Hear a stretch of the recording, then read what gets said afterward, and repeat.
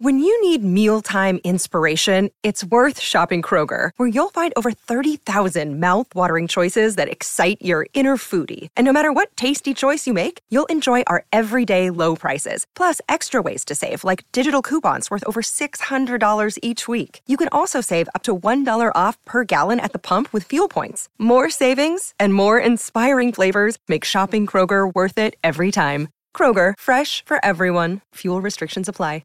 Well, let's zero in on Rugby World Cup a little bit more. Of course, every knockout game you will hear on SENZ. We can't wait to bring you all that action, but there's a bit to get through before that scenario of the final eight. We head to France and catch up with the Rugby Passes fine rugby writer, Mr. Ben Smith, who joins us. Ben, thanks so much for dropping by. I've clearly outlined my love for these phony wars, the war of words. You must love them being a rugby scribe. Yeah, you can take what you will from them, but there's always hidden messages in behind what they're trying to do, what they're trying to say. So you have to take them with a grain of salt. I think with Rusty saying he'd rather sit around for 2 weeks, I think if you asked any of his own players, you'd expect that they'd want to be out there instead of just sitting there thinking about what's to come for them when you go in cold to a quarterfinal against France. So I think he's just trying to convince himself that they're sitting pretty when really, in 2 weeks' time, everyone's playing knockout rugby anyway. So what would you rather? Would you rather have Scotland as a little bit of an entree, or would you rather be sitting around twiddling your thumbs? So even a game against Uruguay might be more beneficial than sitting around, in your opinion, which is obviously the scenario for New Zealand. Yeah, even that, I think, would probably see the number ones out again from the All Blacks to just continue to build into what will be a tough quarter-final. And you think South Africa facing the prospect of playing France at home in a home World Cup, and I wouldn't want to be sitting around for 2 weeks for that. No. I did love Rusty Erasmus also, and he's great on Twitter. I think he's just really good for the sport, the way he sort of engages with fans, the things he actually says. He provides us in the media with plenty to ponder too. I love that little chart that someone had provided him with every single scenario of the Ireland-Scotland game and how that would impact on the table. And there's basically one scenario that would see South Africa out of the mix. I hope I got this right, that Scotland win with a bonus point, and it's more than 21 points the margin, and Ireland also pick up a bonus point. So, it's so unlikely South Africa are not going to make the quarterfinals, is what I'm saying in a very convoluted way. Yeah, I think they're pretty self-assured that they're going to be there. I think Scotland's biggest ever win over Ireland is 38-10. So you're looking at historical performance, and Ireland have to score 4 tries. I'd say, I know they talked about the match-fixing part in the Jacques Nienaber's press conference, but that's probably the only way that result actually happens. Yeah, it just seems so unlikely. But he's right to remind Ireland, is he not? It seems their fans, and a lot of the media clips that I've watched and what I've read, it seems like they've been preoccupied with the quarter-final. I'd be a little bit peeved if I was Scotland. Yeah, you think that the Scots will get up for the game, no doubt. And I think, though, if we look back to that first game, South Africa, Scotland, and the pools, Scotland did bring a lot of emotion to that, but it wasn't in the right kind. It didn't play out well. And I think Finn Russell had a terrible game, and they were trying to play with an intensity to match the South Africans, and it just wasn't there. And I think Scotland will probably do themselves in. And so if you're Ireland, you're sitting there, honestly, I wouldn't be too concerned. They've won twice in over a decade, so it'll be a good head out for Ireland, and I think that's what you want, because you're going to be playing knockout rugby a week later anyway. So, as I said, I think Rusty's trying to play mind games, put pressure on Ireland, but this Irish side, I don't think they'll be that phased, to be honest. No, I'm with you too, and my last name should give you an indication who I want to win, but I just don't see Scotland winning against this Irish side. They're too good. So when you reflect on Ireland and South Africa, who's better positioned, do you think, for a deeper run in the tournament? I definitely think Ireland. But just so we talk on that, like if you're South Africa, you don't want Scotland to go through. And if you're New Zealand on the other side, you don't want Italy to go through because you've got the four strongest teams there. Why would you want to give one of those teams an easy quarter when you're fighting a war and they get supposedly an easy quarter? So none of those teams have any desire to see a Scotland get through or an Italy get through. You're just giving someone who you may have to face at a later stage a tougher opponent. How's South African rugby Twitter treating you at the moment, Ben? I love how you can wind them up magnificently. They take the bait every time, don't they, just?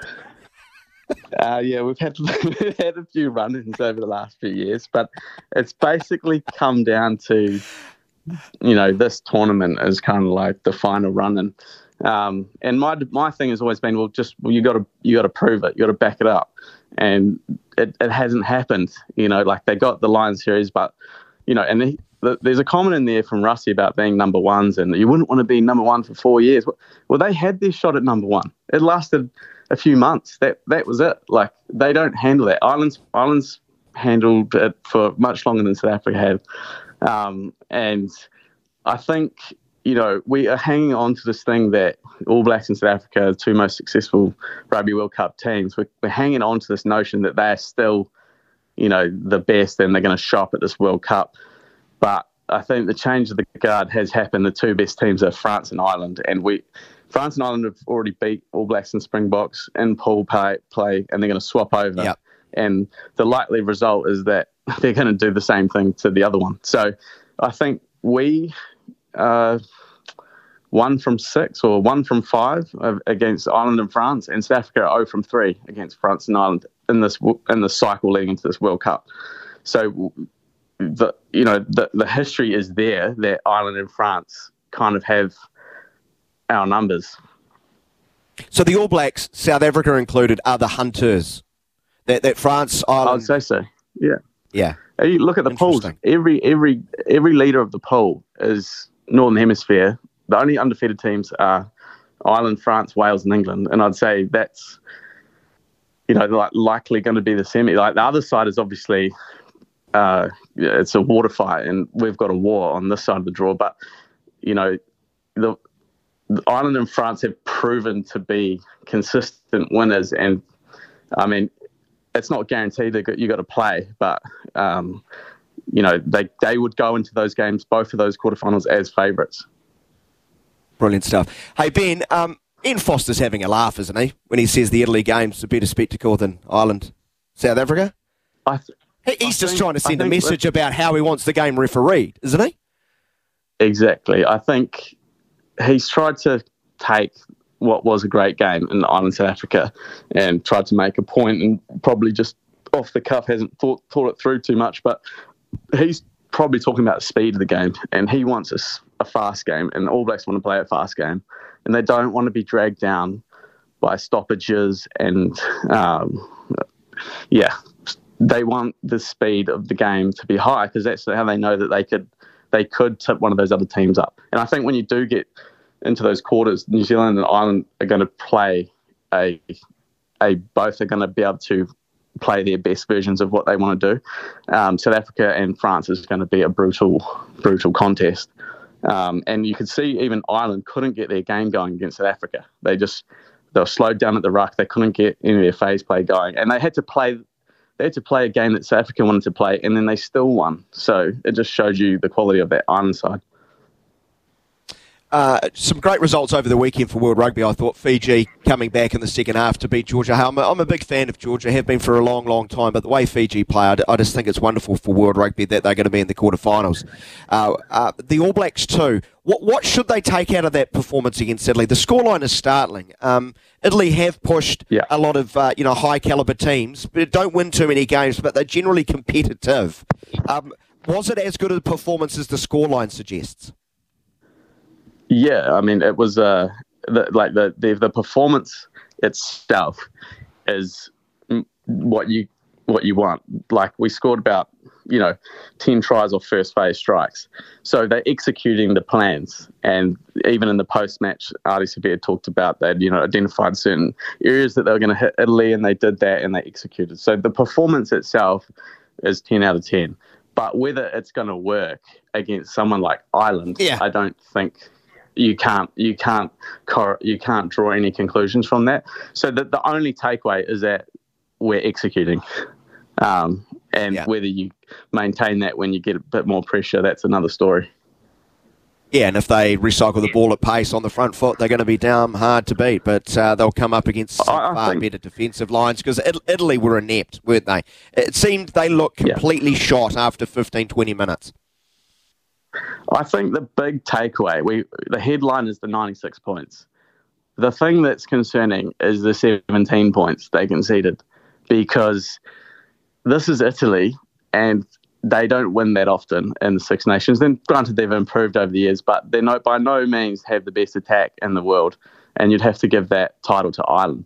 So if Italy are going to score 17 points on us, how many is Ireland going to score? Because it means that we have to better that, and that's the biggest concern.